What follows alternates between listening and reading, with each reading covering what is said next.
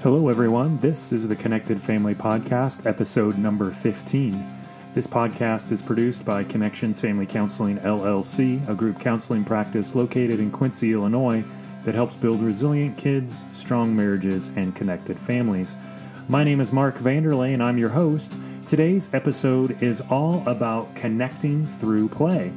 Again, today my guest is Michelle Robison, LCSW, and we're having another discussion, which we're titling Adventures in Overthinking It. Here now is my interview and discussion with Michelle Robison. Okay, welcome back to the Connected Family Podcast. We're here again with Michelle Robison and Mark Vanderlei, having another one of our Adventures in Overthinking It discussions as we overthink and analyze and discuss parenting, marriage, and connection in relationships.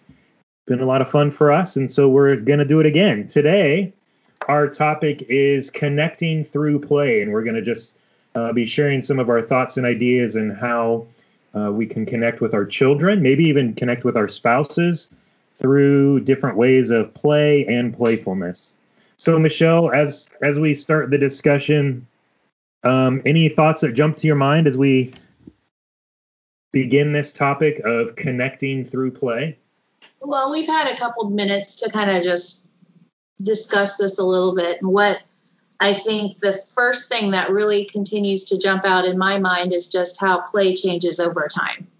Mm-hmm. So as we are new parents, I recall, playing and cooing and sitting on the floor and really getting down with the baby, and just play is really a lot of just me doing things to try to get a reaction or try to engage or with the child. And of course, as time goes on, we see that change. Mm-hmm. And in the stages of teenagers and younger adults, play, as we discussed, starts to take on a silliness and a playfulness that really can begin to bring out perhaps some of the personality of the parent that maybe wasn't there in some of the other younger years. So I think that concept that we're talking about is something for parents just to keep in mind as they're growing developmentally with their child, because their child's growing developmentally, but as parents, we also grow developmentally. And so sometimes it's important to not take ourselves so seriously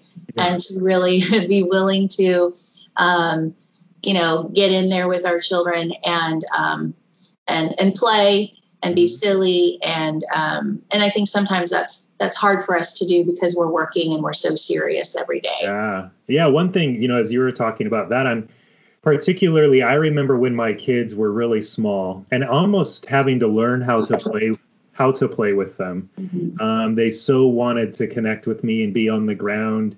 And I was sort of in my head, being an adult and having lost some of that imagination.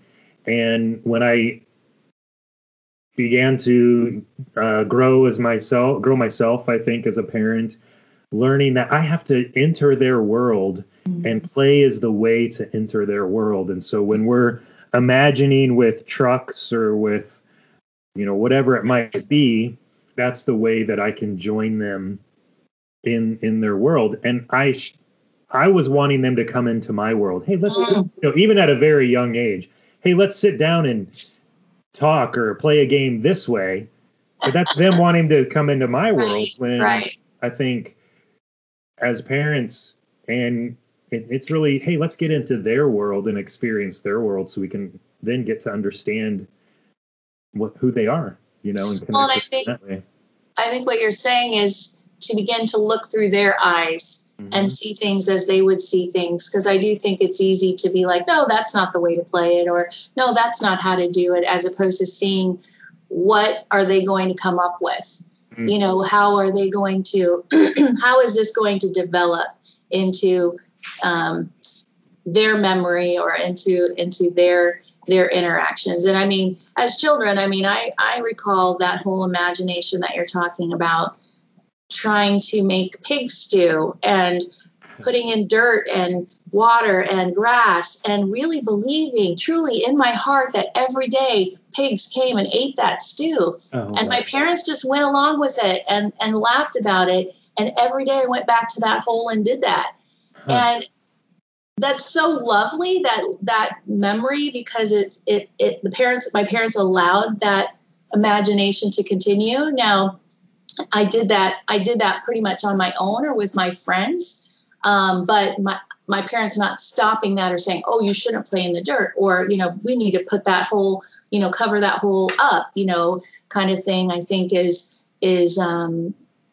kind of what you're saying. It's being aware of the imagination of the child and being willing to see where that goes. Yeah.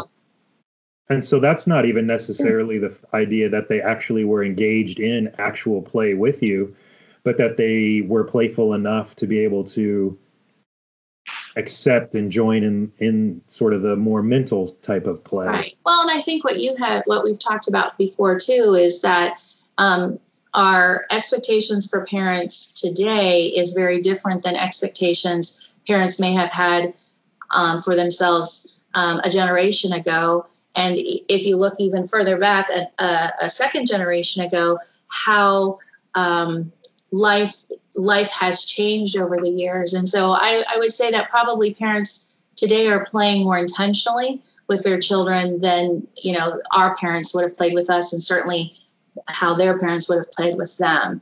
And so I think sometimes we got to give ourselves a little bit of a break, as parents, and realize that we're doing a pretty good job if we're intentionally doing something with our kids every day. Yeah, because I think many people our age, if they spoke to their parents about, hey, what did we do to play when we were young? Their parents would go, play? What? We didn't play. We were, as our parents have said, we were so busy just surviving that there was no time to play. And then their parents, like you said, even that much more. So yeah, again, last time in our discussion, we used the good enough parent as sort of the example, and, intentionally for some periods of time, really connecting through that play on a daily or regular basis is great and really, really good. Yeah. So. And I do think that whole idea of intentional play, prescribing it, I think sometimes the challenge for us as parents, especially working parents, or even parents who are in the home with their children all day, it can become something that becomes a chore as opposed to something that they look forward to, and creating patterns or finding special rituals, around particular things that we're going to do together is something then that children can look forward to, and you as a parent will look forward to. It's like, okay, let's go do our bedtime routine that involves reading a book or sitting down on the floor and playing a game first. Those kinds of things are what children are going to remember, and it doesn't take a lot of effort and energy to do that. But I do think it's not fair to not look at what about the mom who's in the home with the children all day long. How do you differentiate between what she's doing every day with them and that intentional or prescribed or scheduled, way of being really focused on that particular child? Yeah. So how does that mom so I think what you're saying is, how does that mom who's kind of tired and maybe doesn't want to do the intentional, real directed, energetic play, how does that person have grace for oneself? Right. And I think, and I think and that's probably true. I mean, that's true for moms or dads or grandmas or grandpas or whoever is responsible for the day-to-day caregiving of children, and that it goes back to that good enough parenting, or that not beating yourself up, and finding ways to move forward and try something different the next day. I guess as you were thinking and talking, I was reflecting on some of the previous conversations that we've had about play, and maybe for that parent who's with the children all the time, there's some about really intentional, directly intending to play real specifically, but also maybe creating an environment where play is acceptable or there's room for the child to play. Because I think often in our culture today, children are so scheduled and so busy and have so many things lined up that there's no room for play. And even not necessarily even play with a parent, but maybe even play with their sibling or with a neighbor or by themselves, but unstructured, where their creativity and their imagination is allowed to roam and wander. I think that's pretty important too, leaving space for play. Yeah, I think that's a huge dilemma. I think that's a huge dilemma, that we're so focused on preparing them for the future, and that they are going to make this the particular team, or they're going to succeed in college, that at 3 and 4, we are, structuring them to a point that they will want nothing to do with any of that. And they miss out on those developmental milestones, and it does impact them, I think, as they socially function later on in life. Yeah. I don't have research that goes along with that, but I definitely have seen and heard stories of people who report that. I think that is a huge issue. And I think it then goes back to the parents' issues of, why is it that you feel the need to structure your child's day so much? Because it really isn't about the kid. The kid isn't structuring their day. The parent is doing that. And so what is it that they are having a difficult time sitting with? Yeah, I know, even in my family, we have 4 kids and they're all pretty close together. And particularly when they were younger, it was easier to have structure, because without the structure, there tended to be conflict and disagreement and a little bit more chaos. But if we would be moving from one thing, and sometimes it wasn't necessarily activities, but it was, kind of trying to keep the momentum moving forward, because if we weren't pointed in some direction, it would get kind of tough. And at least in our family, I think as they've gotten older, we've been able to relax a little bit and not have to be so directed in that way. But I was thinking of a story with our kids that I love. There's a number of these stories that I love to see, where I think creativity and sort of the room to play really is exciting. Is we were spending some time with some cousins at a lake a few summers ago. It was quite a while, a number of summers ago. And when we're doing this, when we're with the cousins and we're at the lake, we don't get rid of the video games, less movies, less technology and all that sort of stuff. And the kids were just kind of outside playing together. And all of a sudden, the parents were kind of sitting back observing them. And all of a sudden, they had a bucket and a rope that was tied to the bucket. And they probably spent 30 to 45 minutes. There were 4 or 5 of them playing together in some sort of adventure and some sort of task that they had created with themselves, with a bucket and a rope. And they were fully involved, fully engaged in this creative process of whatever it is they were doing for quite a long time. And it was just so fun to watch. And without the space to do that, it might not have happened. And I just always think about like the cooperative social skills they're learning through some experience like that. There was bickering, there was arguing, those things are just kind of fun things to see when there is that room for play in that way. Yeah, and there's so little room these days. I mean, I'm just thinking about, if you're not scheduled, and structure's not bad. I'm identifying like scheduling music lessons and band dance lessons and all of these different things, to try to get everything, so there's no free time.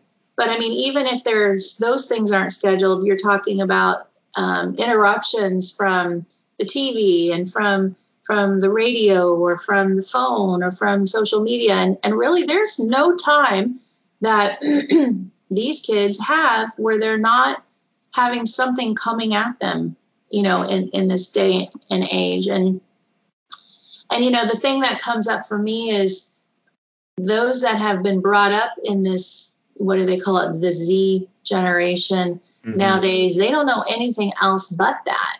Yeah. At least those that are at the tail end of the millennials, they still have had it where they didn't have a phone. You know, I don't think my oldest daughter, she's turning 23 this year, she got a phone in 7th grade. And then, you know, that got a little bit lower for the second daughter, but the Z generations, I think they really don't know anything but that. And I wonder how that's going to really impact this, what you're talking about, cooperative social learning, and what is this going to look like in the workforce or later on down the line? Because what do we know? Play is work for children, right? I mean, that's what we talk about, you know, as clinicians, is what is your job? Your job is to play. Through play, you're going to learn how to be, you know, social learning. You're going to learn how to be socialized. You're going to learn how to get along with other people. And, you know, we are seeing, as you say, less and less space for that. And so how is that going to impact society as a whole? And I know that's a bigger issue many people are talking about, but which causes us to proactive or more intentional about giving our kids the time to be outside without any influences, with maybe not always us on the ground, but giving them time to just kind of go and be kids. So it could be intentional about specifically connecting with them in play, but it could also be intentional about not connecting with them in play and allowing them the space to play on their own, or to play with friends, or to just be bored. Right. Because I mean, that's a topic too, right? Yeah. I did a previous podcast episode on boredom, and it came from a book that I read entitled Entertaining Ourselves to Death or something. And the author argued that boredom actually probably, or at least the type of boredom that we're experiencing presently, is related more to overstimulation as opposed to understimulation. And that's kind of what you were talking about with, we're just, you know, constantly getting stimulation and input. And so nothing's exciting because it's all exciting. I mean, I can relate to that personally, in the sense of I'm sitting in my chair and I have the TV on. I have my computer for work in front of me that I'm trying to work on. And I also have a little game on my phone. Yeah. Right? I mean, that's what it's coming to. And it's not just the kids that are doing it. It's the parents. And so then that significantly impacts the space that the parents have to be present with their children. You know, I think that what it comes down to is we just have to schedule the time to do it, you know, and maybe if we schedule the time, then we will take it as seriously as we take other scheduled appointments, you know, in our book. I know that's not very glamorous, but it kind of does what it comes down to at the end of the day. Yeah. You know, one of the things you mentioned earlier was kind of a silliness that comes out in the play, or a way for us to play when our kids become more in the teenage years, because we're not necessarily on the ground imagining with them anymore like we might when they're younger, but it's more a silliness that we could have, not taking ourselves so seriously. I think that gets to be a really fun stage. I'm just getting into that with my 13-year-old, and the way that we can use language and words and plays on words. I think that's a lot of fun. What thoughts? Do you have any ideas there? Yeah, well, I certainly am in that stage. And so I've got a 23-year-old, almost 23-year-old, 18-year-old, and 16-year-old. And sometimes I end up being the butt of the joke, which then, you know, of course, causes a lot of laughter and silliness, which, you know, I think is great, because then I'm in on the joke with them, and I'm engaged in the dialogue, and you know, it's not something that I'm getting upset about. Right. But I do think it still takes. It's important that you are in that mindset and that you're thinking about that, you know, and when your kids are trying to connect with you, that you remain present, you know, that you remain focused with them, because I do think sometimes some of the things that are older children can say, we might take a little bit too seriously. And we have to remember that this is the way that they're trying to connect with us. They're really not, always trying to be negative. They're really trying to find out, how do I navigate this dance with my parent now as I'm an older child, sarcasm, being joking, pulling pranks, those kinds of things. If your child pulls pranks, we'll find a way to pull a prank back on them. One, of course, it's safe, but I mean, it leads to those kinds of dances that definitely are still fun and engaging, but take on a little bit bigger life, so to speak. And I think those dances, as you're calling them, become shared experiences that and when we laugh and when we joke, those shared experiences seem to be the ones that are stored in the brain with the memories that we come back to. So those are wonderful things, just that laughter that can be shared together to enjoy down the road. We have one in our family. So I had a friend in high school who used to always, he was a little bit chunkier, and he used to always say, you'd say something to him and he would always say, is that a fat joke? Just kind of a silly thing. You could say anything, and he would say that. And so I, for some reason, started doing that a few years ago. Our kids would say something to me and I'd be like, is that a fat joke? Just kind of to be silly, And so even just recently, my wife was with our kids at the local gymnastics center, and they were both on like a gymnastic bar, and they were kind of in the middle of the bar. And the teacher said, oh, don't just hang out in the middle of the bar. It makes it bend too much. And so it was my wife and one of my sons, and they kind of looked at each other. And because we had over the course of years done this joke a number of times, they looked at each other and they both said at the same time, is that a fat joke? And they just laughed and just like shared this experience. And, I think that silliness, not taking ourselves so seriously, is kind of how those family stories, those family jokes, those inside things might get developed. And that's a great story. That's a great story. And I think that is so true. And that is them being in on the joke and both of them thinking of it at the same time. And that's a shared experience, and that causes and creates connection, which then leads to, a stronger attachment in a sense, because it's like, hey, we are both focused on this intensely in that moment, even though we're not sitting right next to each other, we're looking at each other and we're having this look where it's like, we've got this. And that makes, it's a shared memory. It's a shared story. And that I think is what helps build and strengthen relationships. But it doesn't have to always be on the floor, does it? Right. Yeah. It's just in our minds. Sometimes we talk a lot in our work as counselors about holding the other person in our mind. Yeah. And that's kind of in some ways what they were doing together, right? They had held this experience together. And that's the shared sort of. And now they're going to have that experience to hold, and it will go forth and go forth and go forth. I know we have a running joke in our family where my husband has always said, hey, guess what? And then the kids would say, what? And then he would say chicken butt.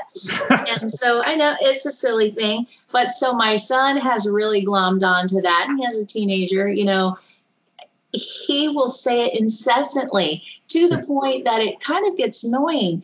And so now the joke is, hey, let's see how much we can annoy mom in the sense of, saying this joke. But in that moment, even after I get annoyed, I reflect on it and I'm like, you know what? He's just really trying to connect with me in this moment. This is something that he remembers and that he has found pleasure in. And so, again, that's a reminder not to take it so seriously and be able, hey, maybe you should respond back to him with the joke, and come up with that. And so I think that's just bringing it into some practicality that, we don't have to be perfect and we never say that we are, but that, it's a way of really trying to understand what is this overuse of this family joke really meaning. Yeah. What do you think about, I'm trying to also think about this in the context of marriages and the, marriage relationship and how we can be playful. Honestly, I think this playfulness with words and such is just as important between spouses as it would be between children and parents. Would you agree with that? I would agree. And I know that there are, we as my husband and I, as a couple, we have certain inside jokes, that go along with particular movies that the whole family knows that we absolutely love. And I think that then when that kind of interaction is happening, then the kids see that. And then that also enhances the relationship between, the parents and the kids. And so I think it's important for our kids to see us being silly and being playful and joking around, because that gives them space then to do that in their outside relationships too. Yeah. And when they see that between their parents, I'm sure it sort of creates a tone, creates a emotional experience sort of within the home of playfulness or not. And I imagine I think at least in my experience, those moments of where we get to play with one another in that way between spouses sort of helps one get through the moments when we're ticked off at each other or frustrated with each other or stressed out. I would probably just not recommend trying to do the particular joke when there might be a little bit of that struggle going on. Right. or maybe toward the end. No, again, that can be tested out, because I think as we are trying to be not taking ourselves so seriously with our kids, it's sometimes hard to take yourself too seriously in those moments with your spouse as well. And so, you might have to reflect on that. Well, okay, this is them, again, using a joke inappropriately or at a really bad time to try to, re-engage, to try to get the relationship back on track if there's been a little bit of a break, with that. So I suppose that principle might be true with the kids as well. There's appropriate times and helpful times to joke. And then there's times where you have to know, this probably isn't the right moment or whatever. And that's social key. That's good social skills. Yeah. Hard even for us adults sometimes to figure out. Yes. But at the end of the day, I think it all comes down to really trying to see the importance of connecting in a playful and silly way, that you don't always have to take yourself so seriously. Yeah. And sometimes your kids can help you when you need to just start laughing a little bit more, especially when you're at that older stage with the kids. Right.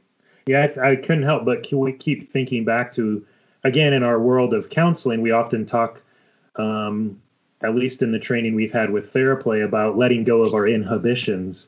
And part of doing that well is the need to be able to sort of not be afraid to look silly. And that's basically what we've talked about, being willing to laugh at ourselves and look silly and let go of those things that hold us back from that sometimes. So, well, I think when we do that, we kind of surprise the kids. And so, when you're willing to be silly and weird and say, crazy things that they wouldn't expect, that pulls them off guard. And then, even for a kid who's like, I am not going to have fun with you today, brings about, a crack in a smile, or brings about, a particular twinkle in the eye, which then is like, okay, build on that, for that kid that really is trying hard not to be engaged by you.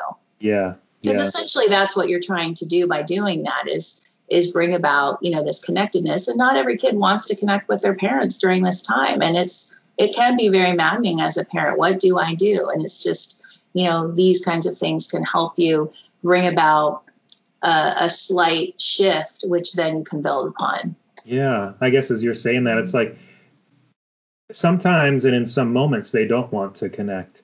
And I think there's an attunement and reciprocity that happens even as the parent recognizes, okay, right now isn't the moment. Whatever's happening inside of them, they're not ready for that. It's okay. and continuing to come back at another time, maybe, or even just accepting that little twinkle that you talked about as that's what I'm going to get through these teenage years. Right. A little tiny acknowledgement of that. I guess it just causes me to think about a morning routine with my 18-year-old daughter, who's been difficult to rouse in the morning for years. And, if you go in and you do a little dance, just do a little bit of silly with her, as long as I get her to open her eyes and just kind of look at me like kind of madly, I'm like, okay, she'll get up, It doesn't have to be this, well, honey, this kind of thing, but she knows that I care when I come in and do that, that there's that, even though it may not be this always like, oh, kind of thing, it's what we have together that shows that we're connected on that. Yeah. It's your history and your experience and your all of those memories wrapped up together. Yeah. Okay. Well, so I guess the point of that is to it doesn't always have to be what the world tells us it is. Yeah. We don't have to be so hard on ourselves thinking, because we're going to be always comparing ourselves. Well, this is what this one does or that. It's whatever it is that causes you and your child to feel connected. Yeah. It doesn't have to be the idealistic sort of, oh, we're connecting and it's just wonderful bliss. Kumbaya. It doesn't have to be kumbaya. It might actually be awkward and grumpy and not great. But if it's yours, it's yours. It's yours. And that's what your